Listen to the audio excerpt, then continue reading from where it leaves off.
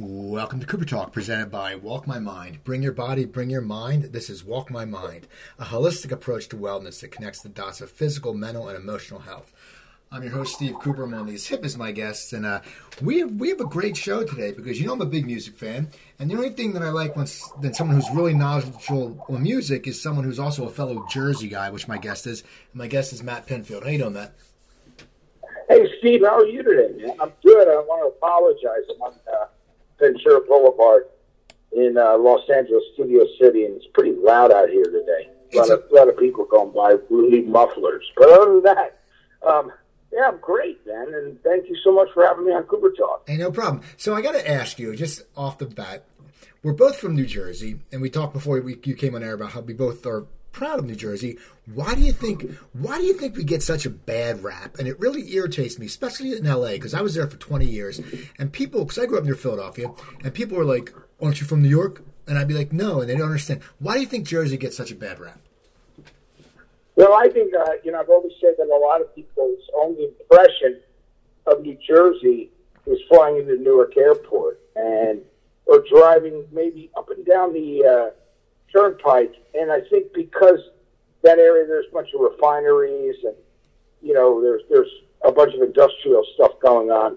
I think that people think that that's what the entire state is like, and it really isn't. In fact, the way I see New Jersey, Jersey's like a few different states because, if you're in North Jersey or West, it's different than it is in Central or the Jersey Shore or South or all the way down, near Long Beach Island or anything like that. I mean, there's so many different areas with different personalities, different flavors in Jersey.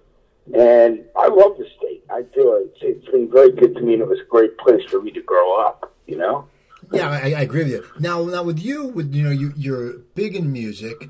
Was it the Jersey sound when you were a kid that caught you, or how did you start this, ending up this career and just being so hip into what's in tune with music? I mean, as a young kid, because we're about the same age, what were you listening to, and how old were you when you actually started really getting into music?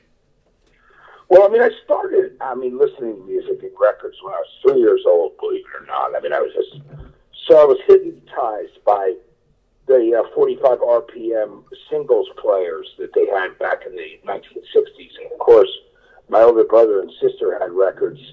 My parents had bought me kiddie records. I didn't want them. In fact, when we moved from Denell in New Jersey to East Brunswick, and they pulled out the refrigerator, all my kiddie records were under there. I threw them under there.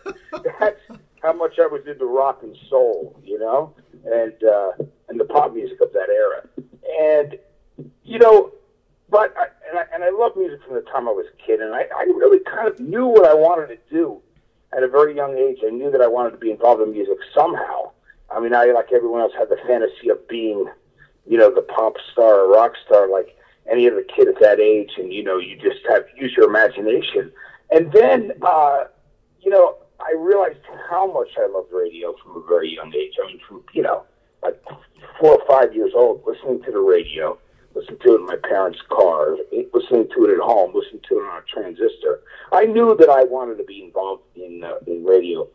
Or at least I was excited about the idea of turning people on to music, to feeling as passionate and about music as I was as a young kid.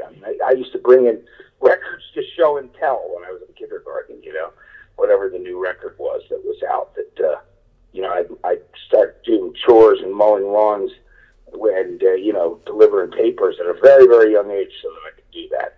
But to answer your question about whether it's a Jersey sound, what's really interesting is as a young kid, I didn't even realize where anyone was from. So whether it was the Critters or it was, Frankie Valli and the Four Seasons, I didn't really know who was from Jersey at that period of time. I just knew the records, the songs. But, when I discovered Bruce Springsteen, right before Born to Run came out, I was a huge fan, obviously. That record just hypnotized me. It just empowered me. And loved the album. And then, of course, started checking into what else was going on in New Jersey, and you'd hear about bands. But, of course, there was no internet then. So, if you could read about them, or somebody would say something to a record store, oh, you got to check out this Southside Johnny and the Asbury Jukes record, So for me, I love the Jersey sound, but I was also into everything. It wasn't like just one thing. I didn't associate the music with New Jersey, except that I saw that in Bruce Springsteen and Asbury because of the Asbury Jukes, But I'm very, very proud of what they've been able to accomplish, and there's been so many great artists since that period, too, from New Jersey. So I'm very, very proud of what everybody's been able to accomplish. Well, it's funny when we talk about music, and I still remember this because our big station, we had two in Philadelphia we would listen to, WMMR or WYSP. And I still remember hearing the Police for the first time and Joe Jackson for the first time on MMR, and no one else is playing them. And I don't know why MMR is playing them, but it just caught me, and I was like, this is cool. When you hear bands, and as soon as I heard the Police, I said, these guys are going to be big. And it was just crazy when you would hear that music that you talk to your friends and no one really knew who those bands were at that time. No, and I love that period. I mean, I was already I think it really started for me being very adventurous with music when I discovered David Bowie when I was about 12 years old. 11, 12, 13, and all of a sudden everything's hitting at once. Puberty. I mean, I was obviously already into the Beatles and Creedence and a bunch of other things, but Bowie was a big turning point for me when I heard Diamond Dogs, Ziggy Stardust, and those albums like Hunky Dory and The Latin Saying.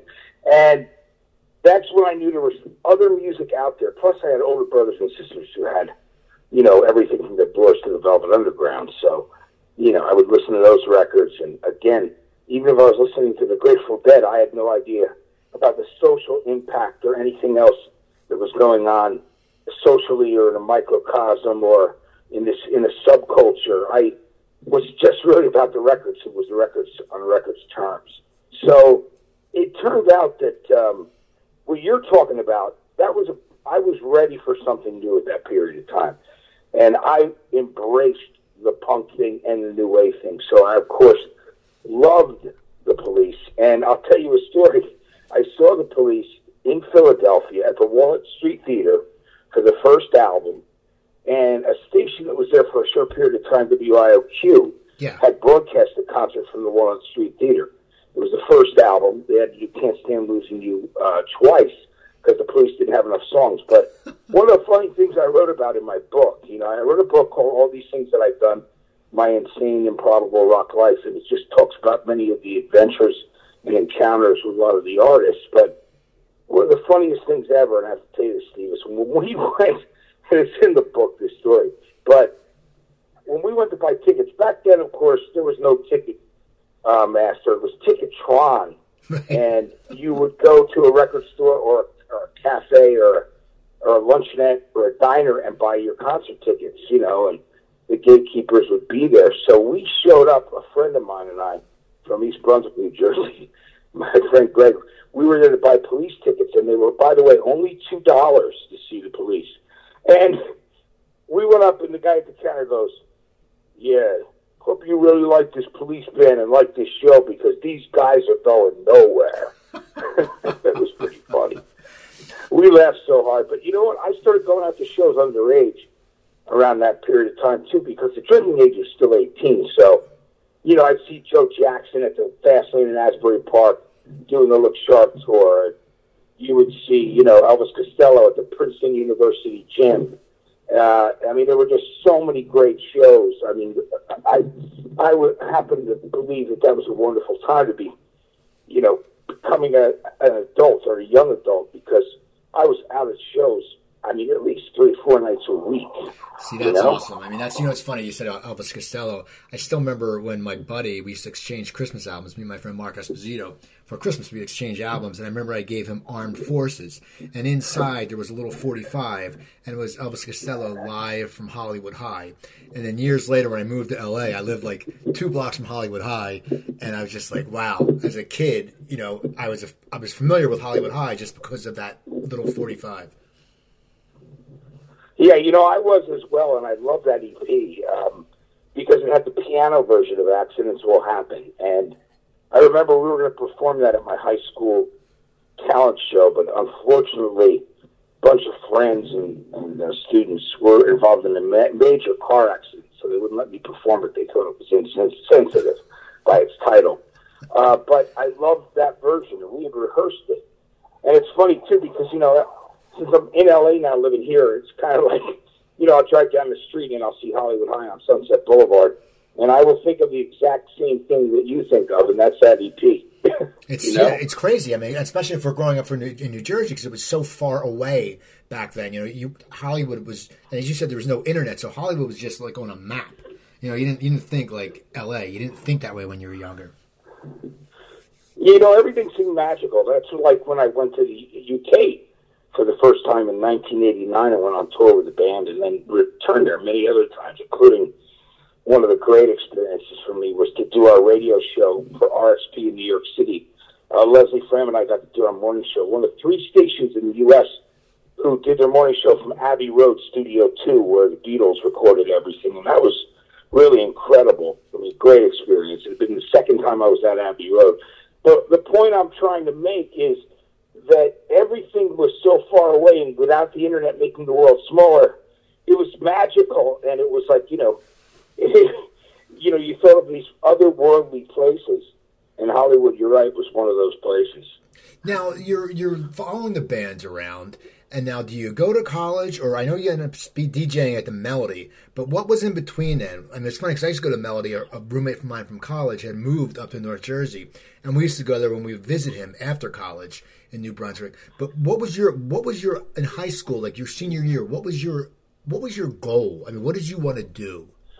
Well, I wanted to get out and get into college radio. In fact, at 16, I'd done a pledge drive to be on the Rutgers station, where I ended up doing many shows in many years at WRSU. I had pledged with a few of my friends that kicked in, too, so I could go on the air for an hour. And I played Elvis Costello, and I played things like that, like the Police. Who else was out at that time? Boomtown Rats and, the Jam. And, I knew that's what I wanted to do. I tried to get on the air, but you had to be a student. So that I went to Middlesex County College for a year and then transferred over to Rutgers.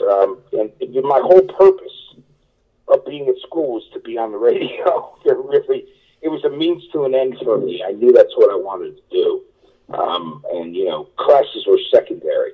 So, I love Rutgers, and they were very, very good to me. I jumped out into the real world before I could graduate. So even though I'm considered alumni there, and they talk about it quite a bit, and I've been in the alumni paper, I've been in the admissions video, I did not finish because I jumped into a job.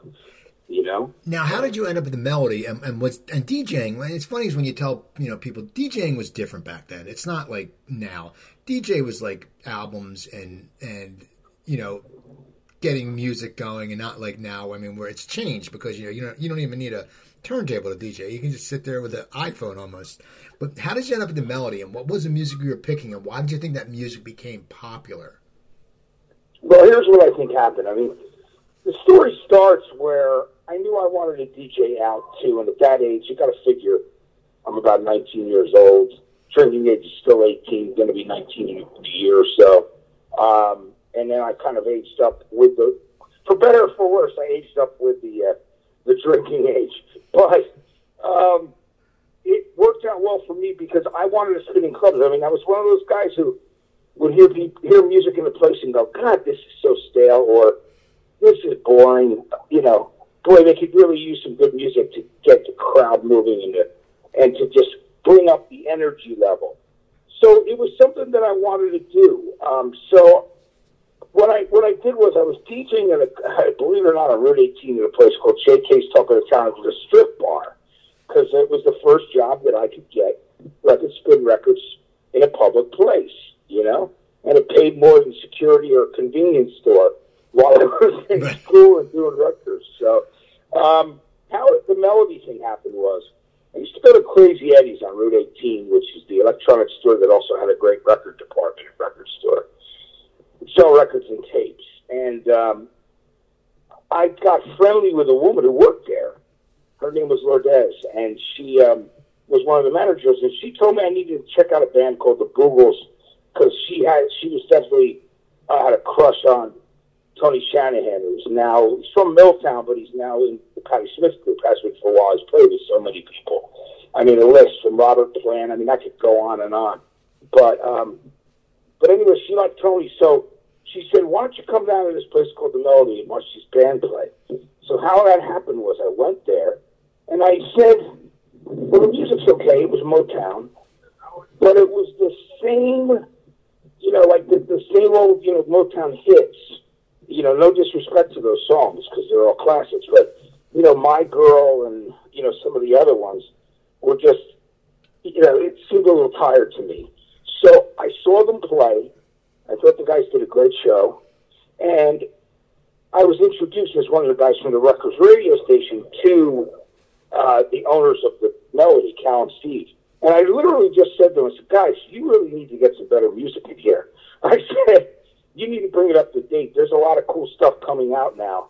There's a whole new scene, and you guys should be a part of it.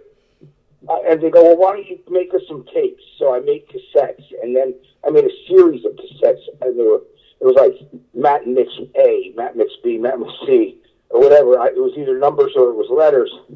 And they became so popular, what they noticed was people were coming in and just breaking into dancing. And this was not a dance club at the time. When I started DJing there, I was in the kitchen and putting my turntables on a cutting board, my mixer, putting it up through the PA. So it happened very organically. People started dancing, asking for music. They loved those tapes. Then they started stealing them. So they noticed that I was DJing over at Charlie's Uncle, the place where Richie Zambora used to, perform all the time, acoustic over this band. And I was spinning there on Tuesday nights, and they were getting in 300-400 people on the Tuesday night before the crackdown on drunk driving. So they came over there one night and said, hey, why don't you do this? Why don't you bring your equipment and spin at the Melody? I said, okay, we'll do that. Let's figure it out. So I started spinning in the kitchen, so people would have to come back and ask for requests and peek their head around like one of the poles by the kitchen. And it was set up, and people were going crazy. Eventually, they knocked that wall down, and it was a long time before they had a conventional DJ booth. At one point, when we already had been packing the place out with 1,000 people on a Friday or Saturday night or Thursday, I was literally against the wall on a like on a riser, but not like a stage. It was just a riser where people were also tables for people to drink. So you kind of once you got back, a busy night, you were there, unless you could fight your way through to use the bathroom or go to the bar. So that's really how the whole Melody thing happened. It was extremely organic, and then I started, believe it or not, Steve, training other DJs in the area, and those people started DJing there as well, and it just turned into a great counterculture thing. How were you finding the music back then? Because once again, it's before the internet, and it's like I remember when I was in college, I went to Stockton, and I remember the guy in an apartment next to me. Well, my one roommate was from Hong Kong, so he brought a lot of Ultravox and stuff like that. But another guy, turned and this young guy was like a surfer dude from like Middletown or up near the shore, and he turned me onto the Violent Femmes. But it wasn't like, how are you finding these bands and starting to spin them? Because you probably turned on so many people to this music, but how are you finding out about them? I mean, because there's no... Well, here's the thing. I read a lot, but I would go out on every week and go to record stores. And at that period of time, in the city there was Bleecker Bob's and Golden Disc. In New Jersey there was Vintage Vinyl and Cheap Thrills in New Brunswick. Where I would always go, and I would talk to the people that worked there and find out what was new that was coming in. And I was just a sponge for new music, and I would take a chance on records. Even when I was a kid in junior high, I would see if the record album looked cool, and the cover looked interesting, or there was a name on there that was associated with another band. Just like, here's an example. Since Jack Douglas produced Toys in the Attic and Get Your Wings and Rocks for Aerosmith, when Cheap Trick's first record came out, it said produced by Jack Douglas. I said, well, these guys might be cool because, Jack Douglas, Aerosmith. So, it was always by association. Sometimes you would buy a record if the names are familiar or they had a special guest. But for how I found out, literally, I was just always on the hunt. And I started around the time that I was DJing at the Melody. I was literally going to record stores 3 times a week. So I'd go to Manhattan, I'd go to Irvington, New Jersey, where the original vintage vinyl was, and I'd go to Cheap Thrills in New Brunswick. Eventually, my friend Judy had opened a record store, too, that was great in New Brunswick called Music in a Different Kitchen. So I'd go there and get a lot of my records. So, the good news was, because you were in New Jersey and you were in between Philly and New York, there was a lot of culture and people that were into music. So that's how I did it. And I literally would always take chances on records, but it was fun. And it became, a passion and obsession for me to be able to turn people on to new things that they didn't know about, And that was part of my college radio show, too. And another way to find out about records was the things that were being shipped by the record companies or being dropped off by local bands at the radio stations. So, I used every resource I could back then. Now, it's a much different world now. Yeah, really. Now you were doing the college radio, and then how did you switch into? I believe you went to WHTG. How did that happen? What was that? Well, here's what happened. I'd gone to some events for LIR and which became DRE, and but I knew I needed to break into radio commercially somewhere, and I can thank Rich Robinson and Mike Marone for getting things going over at HTG. They convinced Fake 8, the owner, to let them program the FM radio station because there was nothing to lose. There wasn't really any advertising being brought in, or not much. And so they took that chance, and a friend of mine who I knew from college, Brian Brody, came into the record store. I was standing in the record store in Music in a Different Kitchen. He said, "Matt, hey, there's a new station that I think you should be on." I said, "Really? Where is it?" He goes, "Well, it's somewhere down the shore, but it's this signal, 106.3, and they're playing some cool stuff." And at that point, Mike Marone was just bringing in his personal record collection. And when I started there, I was bringing in some of my records as well. So it was a free-form FM commercial station in the spirit of what was done in the late 60s, early 70s. And man, I'll tell you, it was really, really fun. And I started there, and I did weekends. And I did weekends for many a year there. And the station got more and more exposed. I ended up making a demo and giving it to Mike and Rich. And they said, "Yeah, we're going to hire you." And eventually, when some management changes took place, I became music director. And that's when the industry itself, when I got admission to the industry, not just hustling, but where I was having contact every single, day with people at the record companies and management companies and concert companies, because as music director, that's your job. You're supposed to be the one who is, in touch with the labels and hearing everything new that's out, deciding what is good to play and what is not. And of course, you do that with the program director. But so that's really how the whole thing started. It started it was another one of those organic situations, and I loved HTG. And when I became music director and then program director, that was, when alternative music hit the mainstream, so the timing was incredible. And it was great to be there to see all that excitement. And it was great to be there even before it broke through mainstream. When bands like R.E.M., The Cure, and The Smiths, and New Order, and Depeche Mode, and all that stuff was out. Because, again, at that period of time, alternative bands weren't selling a lot of records, but it didn't matter because they had a big enough cult following that they continued to make records and be adventurous. So it was that's how everything went down there. And I love my memories of HTG. I really do, and the Melody for that matter. Now, when you were program director, was there any bands that just missed, like that you thought when you heard them, you said, in that time, like when The Cure and all was building up, was there any bands that you heard and you said, this group's going to hit it big, and they didn't? Was there any bands that you got disappointed in by the music you personally picked, and even if you loved it or not, but just disappointed that they didn't get success? Well, yeah, there were a couple bands in particular that we really championed. we championed many bands, and a lot of them, we helped get started, like 311, and then when I got to MTV and I was in the music department there, helped them get their buzz clip where they all of a sudden, it really happened. It became a national thing.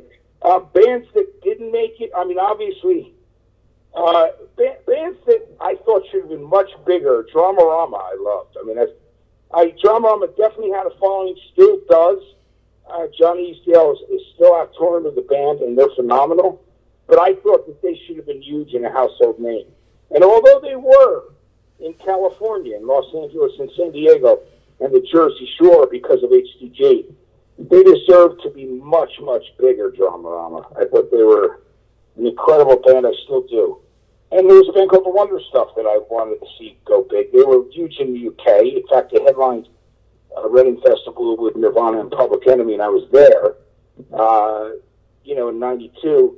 They were another band that we championed. And, again, it just didn't happen for them in the States. It happened in the UK. So, in the UK, they had like a #1 album, #1 singles.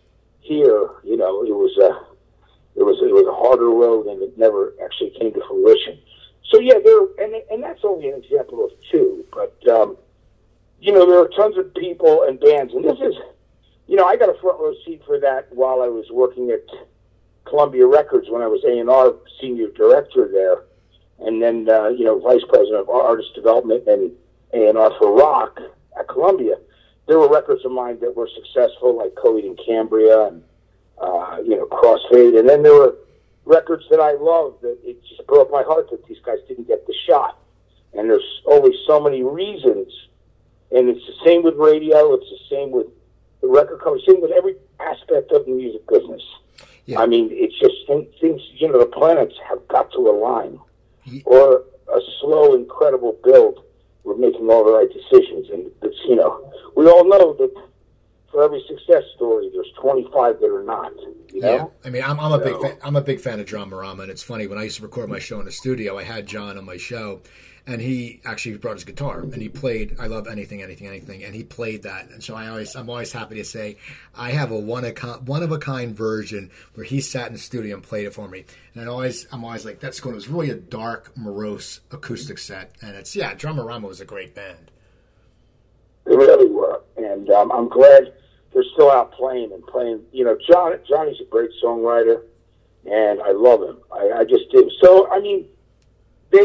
There were certainly pockets where they were a huge band, like in Jersey and in California. But there should, that depends on the record company. The record company has really gets behind an artist, and they have the goods. They have the people that have their relationships that can get it into the right ears so that it doesn't get missed. And that's one of the things, but I'm glad you have that version of that. And that song, as far as I'm concerned, will never, ever be toppled. It's so great, and it's anything. It's just one of those classics that people have been listening to for years. I've even DJ'd weddings of melody regulars who made that their wedding song. So you're doing this. Everything seems to be going very organically for you. And then now, how does the MTV? How does that happen? How do you get on MTV? Because you're at a station, and MTV. I mean, I forget what year did MTV start? Because I remember watching MTV all the time. Well, MTV started in the early '80s, but for me, I ended up getting on TV there in a couple of different ways. It was like 20. Somebody just posted something, Mike Sauter in WHTV 106.3's History, a picture of me and Dave Kendall. And Kendall's interviewing me at a Robin Hitchcock show. And I think that was 2 years before I filled in on 120 Minutes with Depeche Mode. And then that was about another year and a half before I started doing the show on a regular basis, and they gave me the show. But here's how that all happened. Really, to not go too deep, but I'll just say that they used to love HCG. Some of the people that lived either in Lower Manhattan or in Staten Island or in the lower part of Long Island, which could get our signal. The people that could get the signal loved the station, obviously, because it was such a passionate new music and just all music station that they started contacting me I met Kurt Steffek from MTV, who was in the music department. I met him out at a show, and we became friendly, and then they started tracking records with me. You know, they would go to different sources to find out if a record really had a temperature, or if it was doing well, or if it was just being hyped by the record company. So they loved the station, and I ended up, you know, just giving him information. He called me up and go, "Hey, Matt, is this thing real, or is it bullshit, or are they just hyping it?" And so that's really how my relationship with them started. And then I would go to some events with them and meet them or see them at other events. And they loved the station so much that when Dave Kendall was actually, you know, like when he left 120 Minutes, I saw it in a radio music trade, and I just called up Kurt Steffek very naively. Not arrogant, but naive. Naive more than anything, you know, and fearless at the moment. And I just said, "Hey, Kurt, what happened with Kendall?" And he said, "Oh, you know, they blew him out." I said, "Wow." I go, "Well, are you guys got a host yet for 120? And he goes, "No, they're looking into it, but they're letting the artists host now." And I said, "Oh, man, you know, you should have somebody like me host that show who knows about music and knows the artist and loves the artist." And he goes, "You know, I don't know if you're aged out of that yet, or if you're in the 10s. You know what I mean? It was unbelievable because you think about it, I was on the TV for years after that, but he wasn't sure whether, and I think more or less it comes down to the bald head, you know. Right. At this point, there were no bald guys. Everybody had really nice hair on TV. So he spoke to the powers that be, called me back later that day and said to come in for an audition. The 120, as influential and how great the show was and how much I love it, how proud I am of being a part of its history, it wasn't the number one priority, so it took a few weeks, maybe even a couple months before they finally had me in the audition. I'd never done television before. I went into the studio, I had to talk about myself, talk about music, you know what I mean? And it was cool because they just knew. Depeche Mode came in and said that they didn't want to host because all the other artists were throwing the videos. They decided they didn't want to, so they called me up and said, "Hey, here's your chance." And that was the first time I ever went on TV. Other than, oh yeah, for a moment in the real world, I'm in that at HTG in the Melody because the one guy, Andre, was in a band called Rain Dance in Jersey, even though they came out from Detroit. And one of those guys now is actually in Queens of the Stone Age, you know, which is pretty amazing. But yeah, that was so there were a couple things where I was sprinkled into some other shows and then eventually filled in. And I thought it went pretty well, but I also thought I was a bit stiff, to be honest with you. I mean, it was the first time I was like a deer in headlights, really, in some ways. But I had the opportunity after I went back there to work in the music department. Eventually they said, "Hey, Oasis are coming on and they don't want to host. They want someone else to do the interview and throw to the videos." So that's where I got my chance. And then they saw that, and then they gave me the show immediately after that. Well, you had a few shows. I mean, you started burgeoning, doing well there. What do you think? Why do you think that you did well? And why was it? Because you had the knowledge and you knew the music? Because it's MTV. We always think of you think back to the old days. Like no one remembers Kevin Seal, but no one really was a fan of that guy. I think that was his name. And it's just certain VJs. Oh, I like Kevin too. Kevin I thought was great. Yeah. But it's funny. I'm friends now with all the old VJs and like the early crew. Mark Goodman and Mark Quinn and Alan Hunter. Right. Unfortunately we lost JJ, but they've always been very, very cool. And for me, I think the reason why, in fact, I know the reason why they started bringing me into other shows was they were doing some research and testing, and they found that at that period of time, I was their highest rated DJ, but in research, maybe not on the air because of other shows, but because I was still doing the late night shows, but and then the least burned is what they call it. It's like a Q score. So they were like, then why don't we try to have them do a few other things? And the other thing that was interesting that I found out back then was that it wasn't just a white rock audience, that the blacks and Hispanics were also fans and were also liked what I was doing on the air. So these are the things that were factors in the research that MTV did. That is, I can only guess, is the reason why I started doing a bunch more shows and being on during the day and other things, you know. Now, you eventually you left to go to Universal. How did that come about? Didn't you do the Farm Club? Oh, here's that. Well, you know, that was Jimmy Iovine. Recently, there's a short clip in the not Deviant, Defiant ones. Excuse me. And that was not a Freudian slip. Because I love Jimmy Iovine and Dre and all those guys. I got to move to California. I found out in a very organic way, the same way. Somebody said, you know, you really should be a part of this new thing they're creating, which is a website. So that's the internet. It's a competition. So that predated American Idol and The Voice, and any of that stuff. And it's a record label.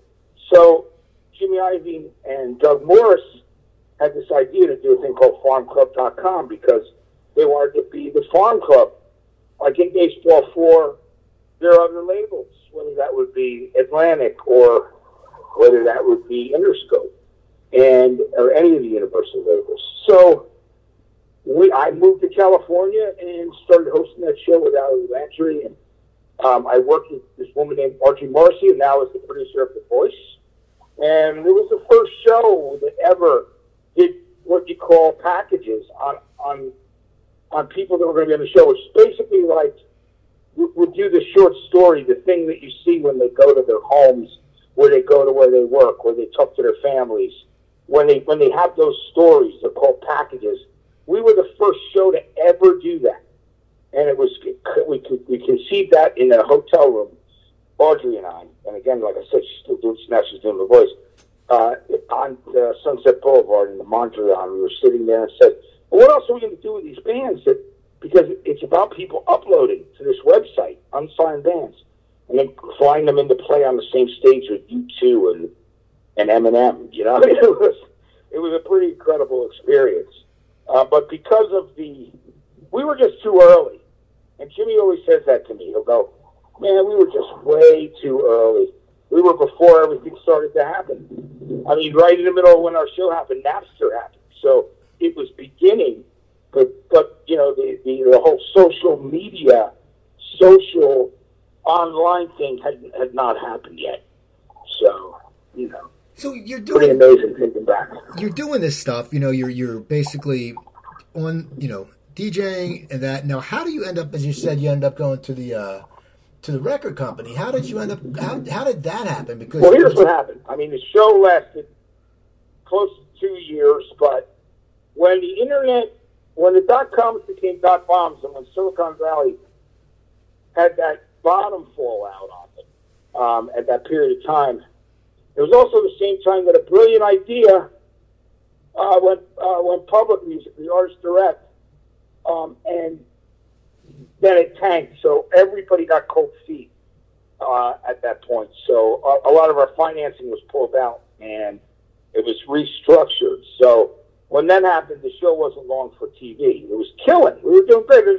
There was a picture of me and Dre on stage in the business section of the New York Times, and how the show was selling so many records, because it came on right after the two highest rated hours on cable, Raw and War. At that period of time, was wrestling's super hyped, and you know, so it was doing extremely well. But after that restructuring, we knew it wasn't long for the world. We also lost our lead-in because it went to a different network. So with all these factors involved, I knew that I was going to be doing something else sometime shortly.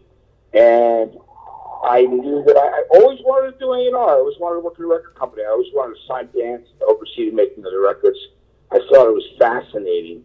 And because I was always a forward thinker, I thought it was a perfect kind of job for myself. And it turned out that I had been offered another job, or a job that was basically going to be on its way at Epic before I took the job with Jimmy Iovine, because there was an element of A&R to that as well.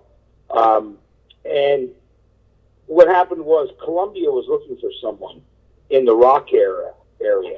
You know what I mean? So, and they signed some great stuff, but it had been a little while since Alice in Chains. So they came to me and said, you know, we think you could do this. And I was like, man, I'd love to do this. So the only stipulation was I either was a consultant in California, or I was going to move back to New York, New Jersey, and be a senior director and eventually promoted to vice president, which happened. But, you know, I left California at the time. I really was happy here. I didn't, you know, I love New Jersey and New York, but I just, at that period of time, I was like, oh, wow. You know, the weather, there's another winter coming around the corner. So I moved back, and I worked out in New York City. I had a really great experience, but I also had a very incredible learning experience. Like everything else, you know, you see all the successes, but occasionally, you never, a lot of times you never see the ones that almost got there. And that's where, no matter what, every one of them you put all your energy into, you know what I mean? Put everything into it. And so I loved it. I had a great experience, but, and I had successes and gold and platinum records, but there were a lot of bands that I worked with that it broke my heart that they didn't, get the shot or didn't connect. So, but that's just part of the business, part of any business, you know what I mean? But my passion has never waned false. You know what I mean, Steve? I love music, and I'm literally standing in front of Freak Beat Records, a record store, because, I'm going to go pick up some vinyl that's literally here on Ventura Boulevard in Studio City. And when I'm done talking to you, I'm going to run in there and grab a record, and this new National album on vinyl, and then I'm going to head to do some work. But, yeah, man, that's it. I mean, can you hear me all right? Because it's really loud out. I hear you great. I can hear you fine. So now, what brought you back to LA? I mean, you went back to DJing in New York. Yeah, well, I DJed in New York. I was on RXP until they sold it, and that was a great radio station. We did a lot of work, put the station up. But as in any other business, you know, my friend once said to me, "Oh, there's two kinds of people in radio: one who just got fired, and one who has yet to be let go, or the station sold out from under them." And, I mean, I consider myself blessed. I've been doing, commercial radio for 33 years and TV on and off for 22. But, what brought me to LA was what first brought me to San Francisco. I went to San Francisco to the mornings for close to 2 years at a radio station there called KFOG. And although I love San Francisco and the people, I just knew I had the opportunity to come down here to Los Angeles, and I miss Los Angeles, and I have a lot of friends here. I'm in recovery, too, so that's the other thing. I have a huge network of people in Los Angeles. I have a lot of friends in San Francisco who are also in recovery, but, for people that don't drink or don't use drugs, and people that are, working on maintaining a sober lifestyle, LA is one of the greatest places. I mean, you can do it anywhere, but, I just really like the support. And there were a lot of friends who moved from the East Coast that I knew out here. So LA is just like, it's almost like moving back into an old neighborhood in Jersey for me. So that's why I'm out here now. And I actually do my radio shows. I have two shows. One is called 2 Hours of Matt Pinfield. Hence, we couldn't get the rights to 120 minutes. And that's on 5 nights a week in Chicago, Minneapolis, Nashville, Buffalo, Tucson. I mean, I can't name all the markets, but it's on in over 20 cities. 5 nights a week I'm on. I also have a podcast called 2 Hours of Matt Pinfield where I'm doing interviews on tour speed. And then I do a show called Flashback, which is a show that was in existence 25 years before I took it over. It was a classic rock history show. And I've been doing that show for 7 years. And I've been doing 2 hours for a year and a half. So they're both syndicated to Westwood One. So they have studios here in Culver City, and that's where I go to work 5 days a week, and do all my shows and stuff. So that's what brought me to Los Angeles. Plus, it's just so great to be here, and the weather does not suck. Oh, I know. Believe me, I'm not waiting. I'm not looking forward to the first winter. But I was traveling for a while, so I would go back and forth here. Now I got to ask you about one more thing. The book. How did the book come about? And were you excited to write the book? The book.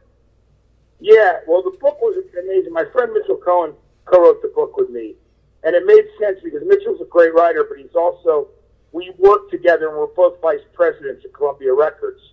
So. He really, even though he's 10 years older than me, he really knew and we worked on this book for a year. But, you know, how that happened was, for years, members of bands, like whether it's the guys from Pearl Jam or Soundgarden, or, I mean, I'm just using these as examples, or, you know, Damon Albarn from Blur and Gorillaz. We always say to me, dude, you've got so many great stories, you've got to write a book, you've got to write a book. So I would constantly hear that. And then Danny Goldberg, who used to manage Nirvana and Stevie Nicks and, you know, ran a bunch of record companies from Warner's, Atlantic, you name it. Danny and I were good friends, and he said to me, he said, Matt, he goes, you know, you should write a book. So we did a proposal. He and I worked on it together, and his book was an inspiration to me. He wrote a book called Bumping into Geniuses about his relationships with, you know, with Kurt Cobain, and Cobain called him more of a father to him than his real father. I mean, that's how much they loved him. So Danny's a good guy, and he said, man, listen, you should write a proposal, which is what I did. And then he introduced me to a literary agent over at Paradigm, who's now out on their own, doing their own thing. But they got me a book deal. They brought it to Simon & Schuster and to Scribner, and which was incredible. I was, you know, because certainly there were people that saw this genre specific, and they probably weren't interested, but Scribner were, and they're, you know, what a history they have. I thought it was almost, I laughed because I saw in their Twitter description, it said, founded in 1864 by Charles Scribner. Our authors include Ernest Hemingway, F. Scott Fitzgerald, Stephen King, you know, Chuck Klosterman. I was like, what the hell am I doing in that list of people? No, you know, but I was grateful, and they did a great job, and, you know, they were involved in everything from designing the cover to just, you know, I mean, I had great editors over there and great promotion and PR people. So I really, you know, it was a great experience for me, and it's not even over because there's going to be a paperback of the book coming out eventually, but you can still purchase the hardcover nonfiction, and then you can also get the book on Tinder. Not Tinder, I meant Kindle. Right. Kindle. And by the way, I don't use Tinder, you know. Kindle book, and it's on books on CD and audible.com. But, and that was really fun. But yes, Steve, so that was how the book went down, and the book was a love letter to music and kind of about the common thread of the dream of working in music. And now I picture myself still to this day. You know, I really do. I still picture myself, you know, when I get to do some of the things that I've done and the relationships that I have and things that I've been able to witness and be a part of. I never take it for a day for granted, you know? That's good. Now, is there any books that you wanted to put in the book but you couldn't, or did you need to get clearance from the artists to put the stories in, or how's that work? Yeah, I mean, absolutely. I did do that, and there were, you know, I went through